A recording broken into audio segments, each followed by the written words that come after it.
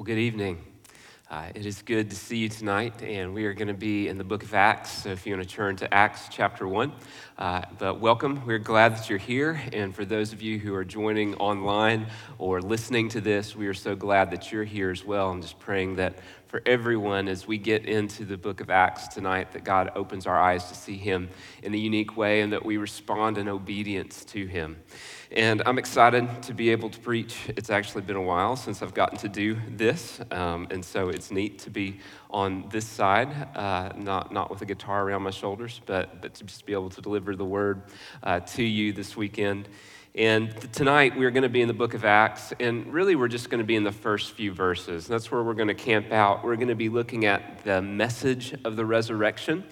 So last week and this week, even next week, are almost kind of like a mini-series in some ways, because we're looking at the resurrection. Last week, the power and reality of the resurrection. This week, the message of the resurrection. And next week, we'll be talking about some of the implications in the believer's life of the resurrection. And so if you are interested and have been going through the book of Acts, and you might have questions about, okay, what's going on here? How does the whole book work together? I just want to encourage you. We have this really cool study group that's available virtually, and you can also join in with other people physically, called Bible Survey. And this week they are looking at the whole book of Acts, and they're going to be chasing kind of the major themes and the missionary journeys and what's happening there. And so that's just going to be a great supplementary resource to what we're looking at tonight. So I'd encourage you to check that out, or check one of those groups out if you're not already in one. And tonight, like I said, we're really going to be focusing on the first few verses. And so I'd love for us to read the scripture together. So Acts chapter 1, starting in verse 1. In the first book, O Theophilus, I have dealt with all that Jesus began to do and teach. And I'll pause right there. So he says, in the first book, and this is the author's Luke. And so just in case you don't know, the Gospel of Luke is the first book. And in Luke chapter 1, the first few verses, Luke addresses the same guy, Theophilus, that he's writing this account for. And now this is the second book. This is Jesus and the story of Jesus and his church continued. So that's what he's talking about. Until the day, verse 2, when he, Jesus, was taken up after he had given commands through the Holy Spirit to the apostles whom he had chosen. He presented himself alive to them after his suffering by many proofs, appearing to them during 40 days and speaking about the kingdom of God. And while staying with them, he ordered them not to depart from Jerusalem, but to wait for the promise of the Father, which he said, you heard from me, for John baptized with water, but you will be baptized with the Holy Spirit not many days from now. So when they had come together, they asked him, Lord, will you at this time restore the kingdom to Israel? And he said to them, it's not for you to know the times or the seasons that the Father has fixed by his own authority, but you will receive power when the Holy Spirit has come upon you, and you will be my witnesses in Jerusalem and all Judea and Samaria and to the ends of the earth. And when he had said these things, as they were looking on, he was lifted up, and a cloud took him out of their sight.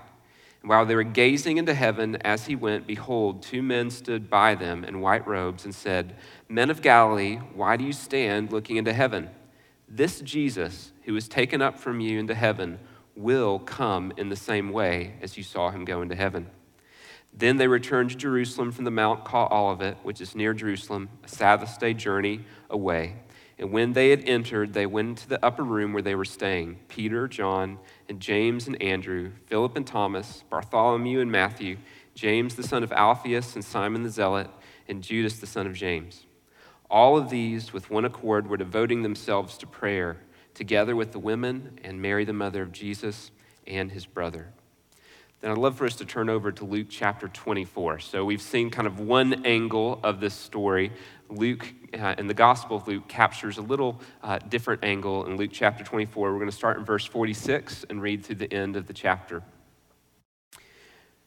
And he said to them, this is Jesus speaking to the disciples, thus it is written that the Christ should suffer and on the third day rise from the dead, and that repentance and the forgiveness of sins should be proclaimed in his name to all nations, beginning with Jerusalem. You are witnesses of these things. And behold, I'm sending the promise of my Father upon you, but stay in the city until you are clothed with power on high. Then he led them out as far as Bethany, and lifted up his hands, he blessed them. And while he blessed them, he parted from them and was carried up into heaven. And they worshiped him and returned to Jerusalem with great joy. And they were continually in the temple blessing God. Amen. This is the word of the Lord. I'd love to pray for you for a moment. If you would just pray for me and ask that God would move in this time. Father, we love you. We need you. Holy Spirit, we ask that you'd open our eyes to see you, that you remove any distraction from you being glorified. Change us and help us so that we might follow you and love you as we should. And it's in Jesus' name we pray. Amen. I love these verses and I love the implications that they have for us. And tonight we're going to be talking about what does this look like for us. And I think it's important that we recognize that as we walk through this text and we kind of look through it with our lens, we can't help but look through it through the lens of 2020. And 2020 has been a crazy year and a lot of difficulty, a lot of uncertainty, but it's also brought some funny moments too. And so this weekend, I pulled a few of my favorite memes that I've seen for 2020. I wanted to share them with you if you can see these. So here's one. If 2020 was a math problem, it would be something like this. You're going down a river at 2 miles per hour and your canoe loses a wheel. How much pancake mix would you need to reshingle your roof? Sounds about right? 2020 doesn't make a whole lot of sense. Let's give another one. If 2020 was a scented candle, sounds pretty good, right? You've got the porta potties on fire, so if it was a scented candle, and I've got one more, there are a lot to choose from. If 2020 was a slide, it would look something like this. A little roll and then a cliff, just straight down. And so that's funny, and we all get it. This has been a crazy year. Whatever we came into 2020 expecting it to look like, it has looked nothing like that. And I don't know about you, but one of the things that have been true for me is I've had to personally wrestle with, how do I follow Jesus faithfully in light of everything that's happened in 2020? When we have masks and we have social distancing and we have all the awkwardness and racial tension, we have a tense political season that's upon us. How do we as the people of God, how do we follow Jesus faithfully? How do we navigate these challenges that are happening around us, but also the uncertainties that are even happening in our own heart as things are getting kind of disrupted and disheveled and moved all around? And I want you to feel that tension tonight as we go through this text, because I believe that the early followers of Jesus were feeling similar tensions. They had just gone through Jesus' death and burial and the doubts and the uncertainty about why Jesus had to die and why did it have to be this way. And now he's risen again, but he's leaving again. And he's giving them this commission to go, not just in Jerusalem, but to go to the ends of the world. And think about who he's talking to. Fishermen, tax collectors, women who have no standing in government or authority. And these are the people that are going to go to the ends of the world proclaiming this gospel message. There must be uncertainty. In fact, in Matthew 28, in the Great Commission account of this, it talks about some seeing Jesus and still having doubt. And we don't know who all those people were, but we recognize that this thing that he was calling the church to do and to be would have been above their pay grade, to say the least.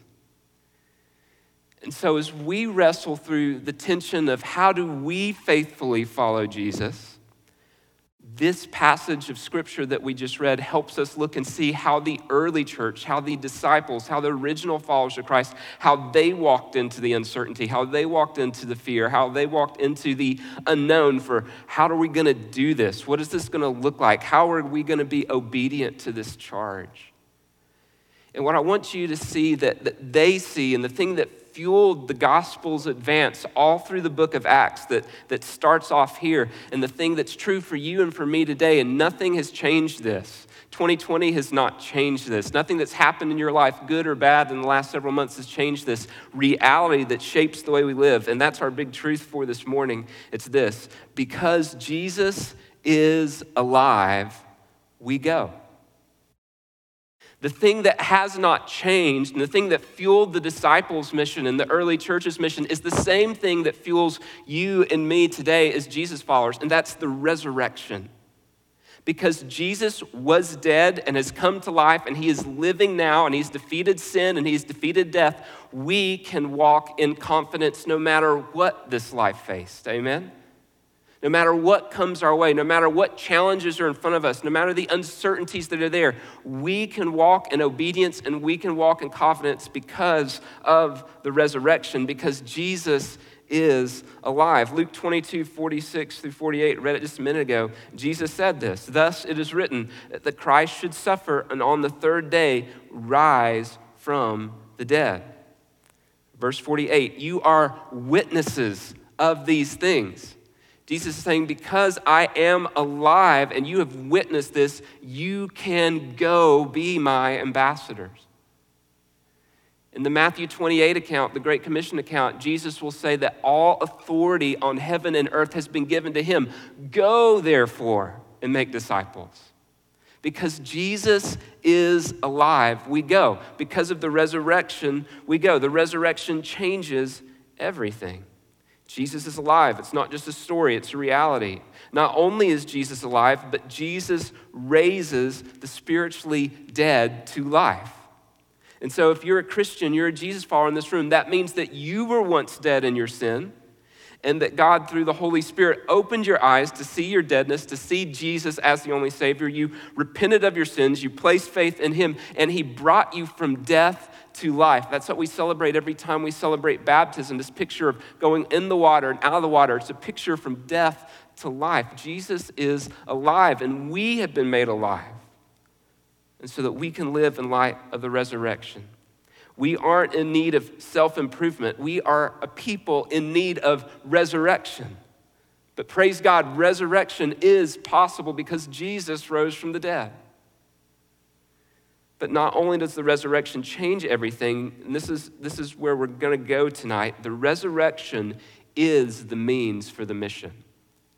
The mission that you've been called to give your life to, and the mission that I've been called to give my life to, and the mission that all Jesus followers are called to give their lives for, the resurrection is the means for that mission. Acts 1:1-3. Luke said this, all that Jesus began to do and teach, insinuating that it's not finished. Jesus' work isn't finished. It's just going to look different now. It's not going to happen through his physical witness on the earth. It's going to happen through the witness of the Holy Spirit living through the lives of his followers. Redemption's work is finished. The price has been paid, but the mission is not finished until Jesus comes again. And he says in verse 3, at the end of verse 3, he presented himself alive to them after suffering by many proofs, appearing to them during 40 days and speaking about the kingdom of God. And that's a really important phrase. If you circle, highlight, underline your Bible, you want to mark that one. And it's not a phrase that appears a lot in the book of Acts, but it appears all throughout the Gospels. But it does appear in two significant places in the book of Acts. It appears right here, then it also appears in the very last verse of the very last chapter of Acts, chapter 28, verse 31. And in Scripture, whenever you see a phrase that is repeated at the beginning and at the end, it's showing you that this is the main focus of that book. This is the main focus of that chapter. And so he's saying the coming of the kingdom of God is what Acts is all about. And the means by which that happens is through the Holy Spirit working in his church. So that all that Jesus taught about living for God's kingdom and God's kingdom coming on earth as it is in heaven, his will being done on earth as it is in heaven, happens through the book of Acts. And it's supposed to happen in and through us as well. And it's all because of the resurrection. That the gospel and the good news would spread not just to Jerusalem, but to the ends of the earth. This was promised in the Old Testament. Isaiah 49:6 says this, I will make you as a light for the nations, that my salvation may reach to the end of the earth. Habakkuk 2:14, for the earth will be filled with the knowledge of the glory of the Lord as the waters cover the sea. What was promised is now possible because of the resurrection.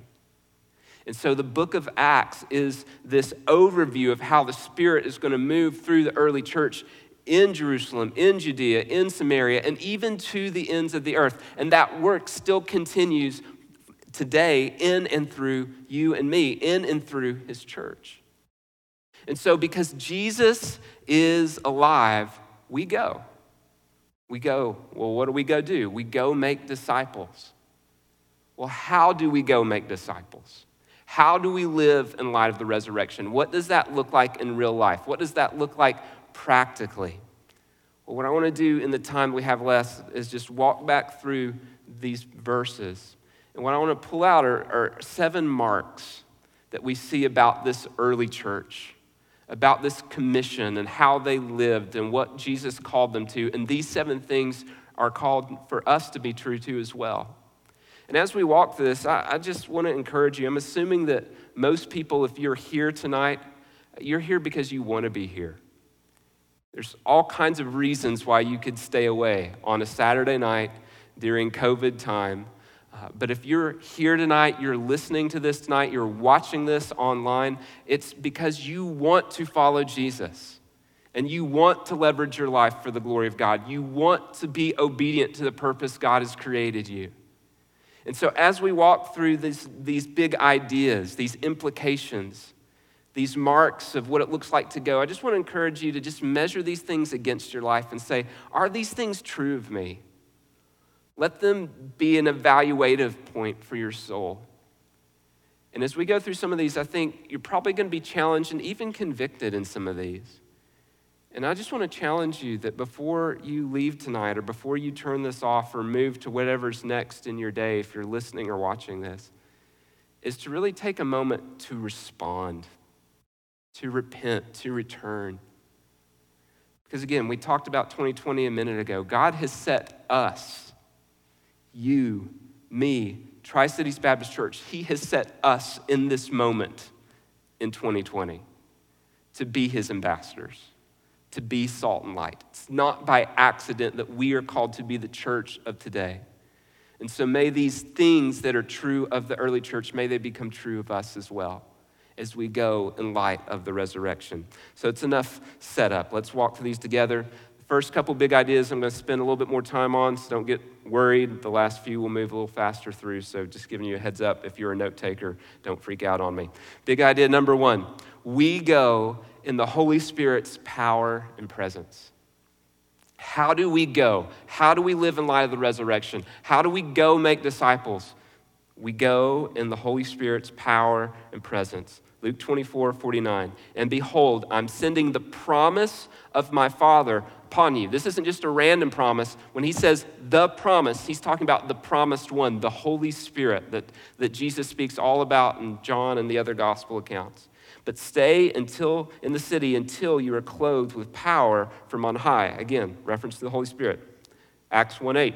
But you will receive power when the Holy Spirit has come upon you. How is the early church able to multiply so fast? How is the early church able to be witnesses in Jerusalem and Judea and Samaria and to the ends of the earth? There was only one way that they could do it. And there's only one way that you and I can live on mission, go make disciples now, and it's through the power of the Holy Spirit. Apart from the Holy Spirit's work in your life and my life and in our church, it is impossible for us to be faithful followers of Christ. Impossible. We have to have the Holy Spirit at work in us. So let me just walk us through a few realities about the Holy Spirit really quickly. First is this: the Holy Spirit is a person. He's a person. He's a person of the Godhead. He is a person of the Trinity. Sometimes when we think about the Holy Spirit, it kind of feels like that weird uncle or aunt that we all have, right? Like they're in our family and they're kind of important, but we're not really sure what to do with them. It's kind of weird. We kind of hope they won't show up this Thanksgiving, but if they do, we'll be nice to them. We kind of feel that way about the Holy Spirit. Like we kind of get God the Father. We've had a Father before. We kind of get God the Son, Jesus Christ. The Holy Spirit's harder for us, but he is fully God, co-equal with the Father and the Son. The Holy Spirit is the promise. Jesus promised that the Spirit would come in multiple places. Acts 1:5, he talks about this, that John the Baptist is going to preach repentance and baptism, but you will be baptized with the Holy Spirit one day. In fact, Jesus even says in John 14 that it's better for his disciples for Jesus to go away and the Spirit to come, that they would do far more for the advancement of the gospel than even he did. Third, it's impossible for us to achieve the mission to go make disciples apart from the work of the Holy Spirit. It's important to note that twice in this Acts account and also in the Luke account that Jesus says, wait, don't go out of the city. Wait until the Holy Spirit has come. In fact, in the Luke account, in the Greek, it literally means stop departing from the city. You kind of get this picture, the disciples are leaving to go tell people about Jesus. And Jesus is like, no, stop. Don't go tell people about me yet. You need to wait until the Holy Spirit comes. We cannot advance the gospel or make the good news known apart from the work of the Holy Spirit in and through us. But we also see the power of the Holy Spirit. He says in verse 8, and you will receive power. And that word power, it's dunamos. It's the word where we get dynamite from. Power when the Holy Spirit comes upon you. Not you might receive power, but you will receive power. So we should ask the question, power to do what? Power like superpower, like to fly or punch through walls, and we just need to figure out what our power is? No, that's not what it's talking about. Power to be a witness for Jesus. Look, that's what he says in verse 8. But you will receive power when the Holy Spirit comes on you, and you will, not maybe, not might, but when the Holy Spirit comes on your life, you will be my witnesses. And so if you're sitting here tonight saying, I want to live in the power of the Holy Spirit, I want to know the presence of the Holy Spirit, I want the Holy Spirit to live in and through me, this is really important. We don't experience the power and presence of the Holy Spirit unless we are living in obedience to God's word, which the Holy Spirit opens our eyes to. And so if we're walking in sin and we're building our own kingdom, we're living for ourselves and we're saying, man, I don't see this power at work in me. Maybe it's because you've not set your heart and set your actions to follow God in full obedience to him. But as we walk in obedience to the Spirit and walk in obedience to the word that God has given us, the Holy Spirit says he will help us be witnesses. So is the Holy Spirit at work in you? Is a good question to ask. How do I know the Holy Spirit's at work in me? Do you see the fruit of the Spirit growing in your life? Galatians 5:22. Do you see love, joy, peace, kindness, gentleness? When we go through the list, are those things being cultivated in your life as you love the word, as you run from sin, as you pursue holiness, as you share the gospel, and as you do those things that are clear biblical commands that God's called us to? The Holy Spirit will help you fight sin. The Holy Spirit will help you pursue holiness. The Holy Spirit will help you love God's word. The Holy Spirit will help you proclaim the gospel message. And you might be sitting here tonight and you might say, man, I've got questions about the Holy Spirit. Like this whole thing's just fuzzy for me. I just have questions I'm wrestling with. I just want to encourage you to send a note to Behind the Message. And the links, I think, will be up on the screen. You can find it later, but you can send an email question in the mailbag. And this week, we'll answer those questions regarding the Holy Spirit and that you might have. So I just encourage you, that's another way that you can kind of seek some things out with that. So we go in the power and the presence of the Holy Spirit. Secondly, we go as witnesses. We are called to go as witnesses. Acts 1:8, and you will be my witnesses. Luke 24:48, you are witnesses of these things. What does that mean? What does it mean to be a witness? Witness can mean three things in the New Testament. Let me give them to you very quickly. First one is this. One is eyewitness, to see something. So the apostles, the disciples, they were literal eyewitnesses. They saw Jesus physically die. They saw him carried away and be buried. They saw him alive, resurrection. They were eyewitnesses to the account of the gospel. Well, you and I don't get to be eyewitnesses to the account, but the good news is we have the eyewitness account of the gospel. So one of the ways we bear witness to the gospel is by knowing the gospel and sharing the gospel. A second word for witness, or thing that witness means, is to bear witness. It's a judicial term. So think of a courtroom scene and a witness being called to the stand. And when that witness is called to the stand, what are they supposed to do? Tell the truth, the whole truth, and you got to help me out. Nothing but thank you. You guys are still awake. That's awesome. Nothing but the truth. This is important. It is not the responsibility of the witness to convince everyone of the truth, to prove to everyone beyond a shadow of a doubt of what is true and what is false. What is the responsibility of the witness?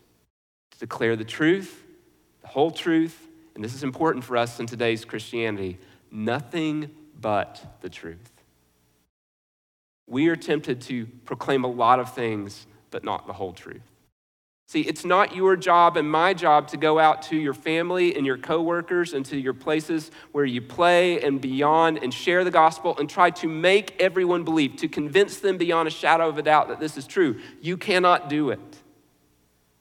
It is a supernatural work that opens someone's mind and heart to know the truth of God's word. But you and I are called to go bear witness of the truth. So this is a really practical application. Am I faithfully proclaiming the truth about what Jesus has done? Am I faithfully telling the people in our life about what Jesus has done for you? How he saved you, how he called you out of darkness into marvelous light. We are called to go be witnesses of this account. The last meaning of witness here, the word in the Greek is literally the word marturos. It's the word where we get our word martyr from. So this is the literal rendering if we were to read it together. And you will be my martyrs in Jerusalem. You're going to be my martyrs in Judea. You're going to go be my martyrs in Samaria. In fact, you're going to go be my martyrs to the end of the earth. And we know, history tells us, that most of these men were martyred for their faith. What does that mean for us? Does that mean that we all need to go out and die? That's not what this means. But what this does mean is that we are called to go be physical witnesses of the gospel. Meaning this, in your suffering, in your hardship, in your job loss, in your sickness, in your cancer, in your marriage that's really hard right now, in your parenting, with your wayward children, in that job you can't stand, you get to be a physical martyr, a physical representation of the gospel to everyone who sees your life. That when you suffer well, and you suffer with joy, and you proclaim hope when you've lost everything, that makes Jesus look glorious. In fact, this is what the Apostle Paul talks about in Colossians 1:24. He says, I'm filling up in my body the afflictions of Christ. Now, Christ had already gone. So what is he saying? He's saying that you can't see Jesus beaten and hung on a cross, but you can see me beaten and hope in Jesus Christ. That one of the most powerful witnesses we have in this world is to walk through difficulty, suffering, hardship, and maybe even persecution and love Jesus and proclaim his name above every name. And when we do that, we make the gospel look glorious. Church, are we going to suffer well? Are we going to bear witness? Are we going to be bold? Because of the resurrection, that Jesus is alive and the hope of that, we can be. Through the power of the Holy Spirit, we can be. So we go in the Holy Spirit's power and presence. We go as witnesses. Third, we go to our neighbors and we go to the nations. We go to our neighbors and the nations. And if you've been a part of Tri-Cities, that terminology shouldn't surprise you. You know what that means. And he says in this passage, you will be my witnesses in Jerusalem, that's through their neighbors, all Judea, Samaria, that's further out, and to the ends of the earth, to the nations. Luke 24:46-47, he said that the forgiveness of sins should be proclaimed in his name to all nations. So where do we go? Who do we go to? We go to our neighbors, we go to those here around us, and then we go to the ends of the earth. And that's literally what happens in the book of Acts. This verse, Acts 1:8, is the main picture of how the gospel spreads. It begins in Jerusalem at Pentecost. It spreads out to the regions of Judea and Samaria. You can look at that in Acts chapter 8 and beyond. And then it goes to the ends of the earth through Paul's missionary journeys. And that's the way the gospel still spreads today, through your family, your friends, your coworkers, in our city, in our country. And we pray to the ends of the earth. So here's a practical point of application for you tonight. Who are you burdened for?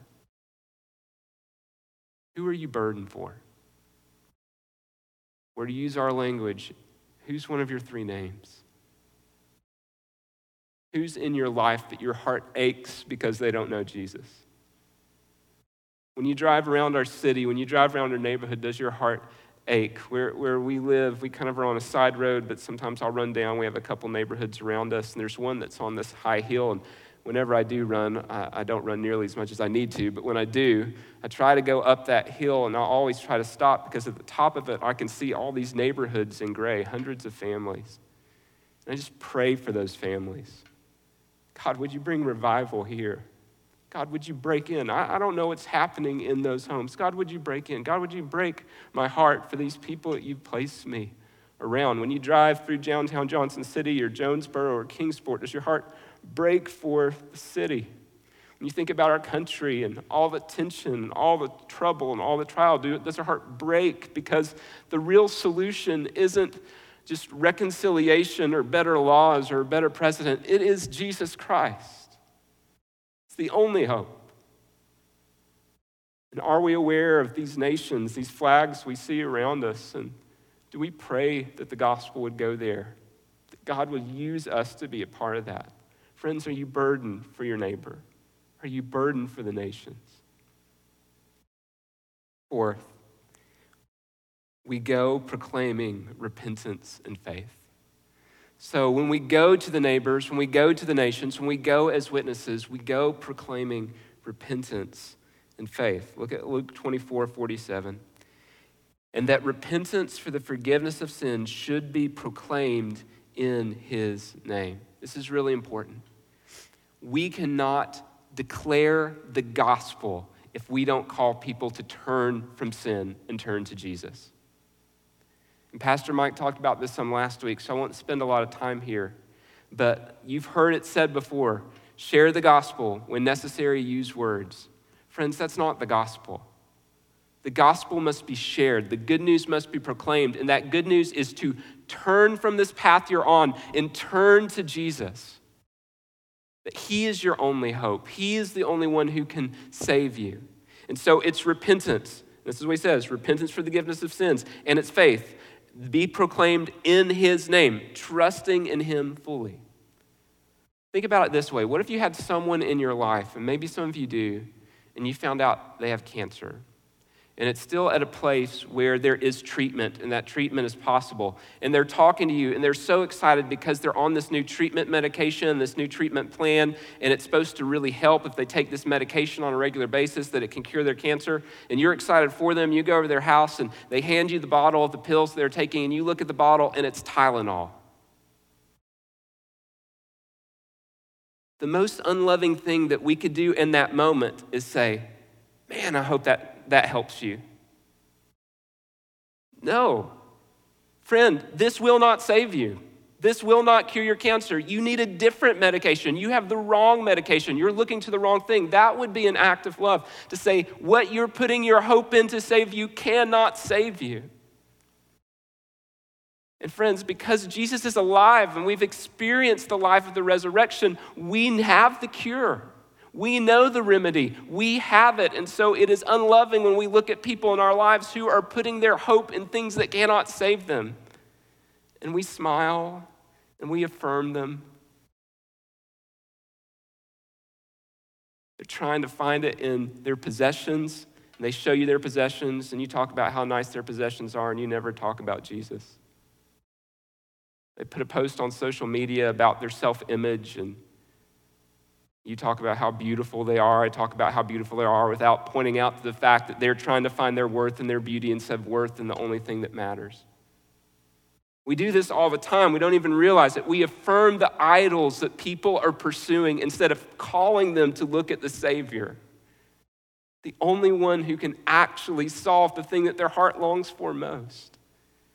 So we must call them to repent and call them to faith in Jesus Christ. And we do that boldly because that is what someone did for us.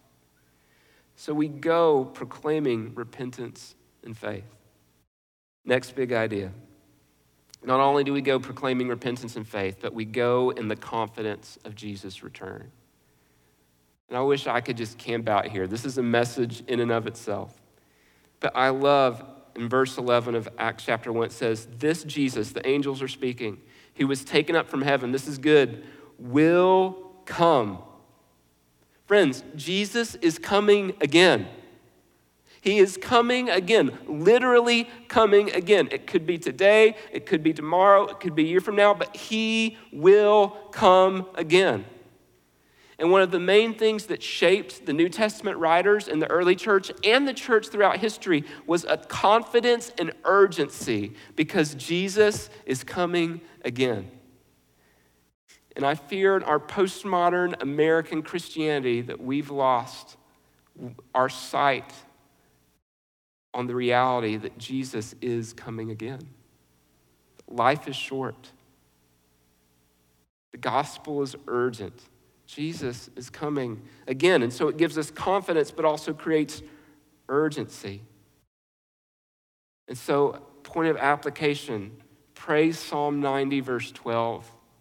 I encourage you to write that down. Psalm 90, verse 12. Teach us to number our days so that we might gain a heart of wisdom. Lord, help me to number my days. Help me to live in the reality, the confidence that Jesus is coming again so I can proclaim whatever happens to me, I'm going to be okay because Jesus is coming again.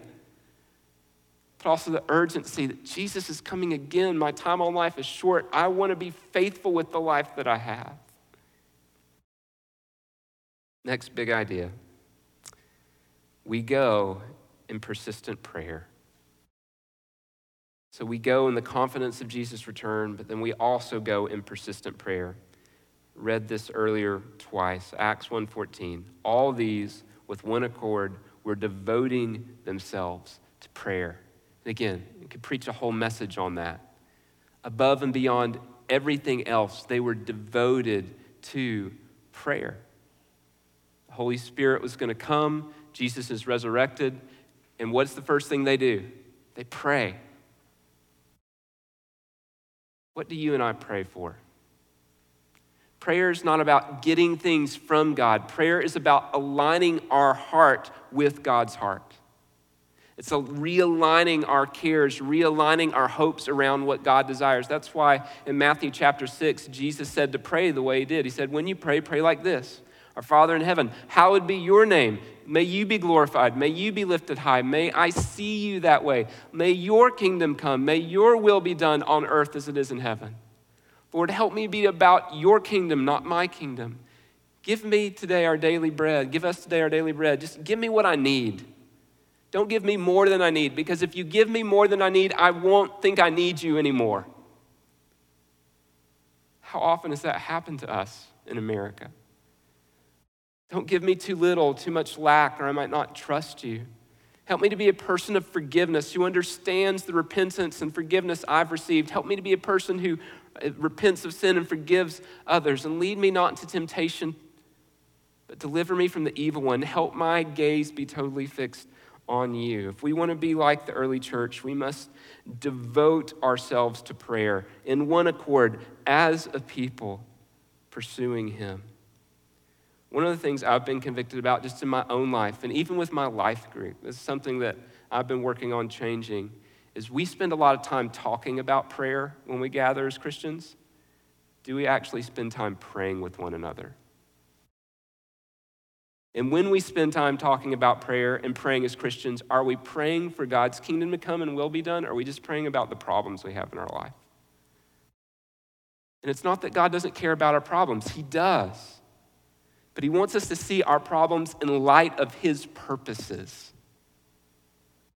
What would happen in your life? What would happen in your home? What would happen in our church if we began devoting ourselves to prayer?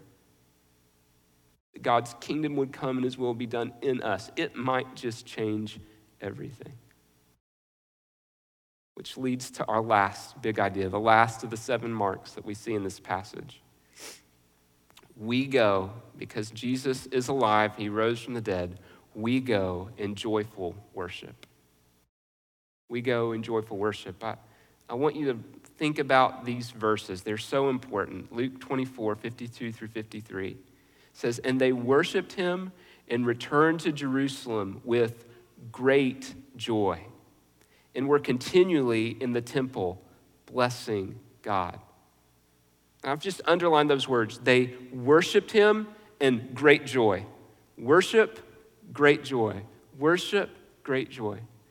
Friends, can I just ask you a question tonight? And we're moving into a time of response. What are you worshiping tonight? What is getting the praise and the worth of your life tonight?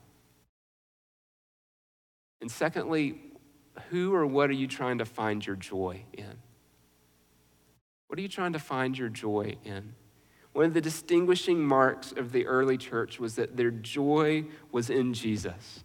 Their joy was full. And so that's why they were willing to undergo persecution. That's why they were willing to be thrown in prison. That's why they were willing to go through difficulty and hardship. That's why they were willing to commit themselves to the body because of Jesus Christ. Am I finding our joy in Jesus, or are we looking for joy in something or someone else? So I just want to invite the band to come up, and we're going to go into a time of response. And I just want to encourage you as they lead us, and they're going to lead us in a couple songs, not to leave, not to check out, but to actually consider your ways, consider your life, consider your hope. What is it resting in? This afternoon, I heard a story about a couple in New York City, and they're part of a church that's there, and the pastor was talking to them, and they're very affluent, very powerful, could go anywhere and do anything. And in New York right now is probably not the place you want to be. The school systems, COVID, the racial tensions, the political tensions.